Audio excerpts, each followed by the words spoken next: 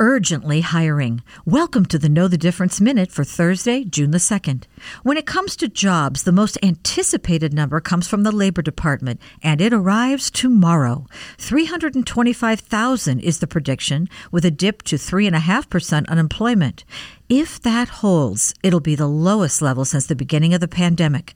But what about private payrolls? Today's ADP report showed only 128,000 jobs were filled, far off the prediction of 300,000. There isn't a hiring issue in the country per se. There are plenty of open jobs. The issue is filling those jobs. Small biz is hit the hardest, especially at places employing less than 19 people, where it's too expensive to attract and hire new talent. Businesses over 500 or more workers hired the most new employees. Most gains were with service providers, followed by professional and business services, trades, and leisure. I'm Deanne Phillips from Annex Wealth Management. That is your Know the Difference Minute.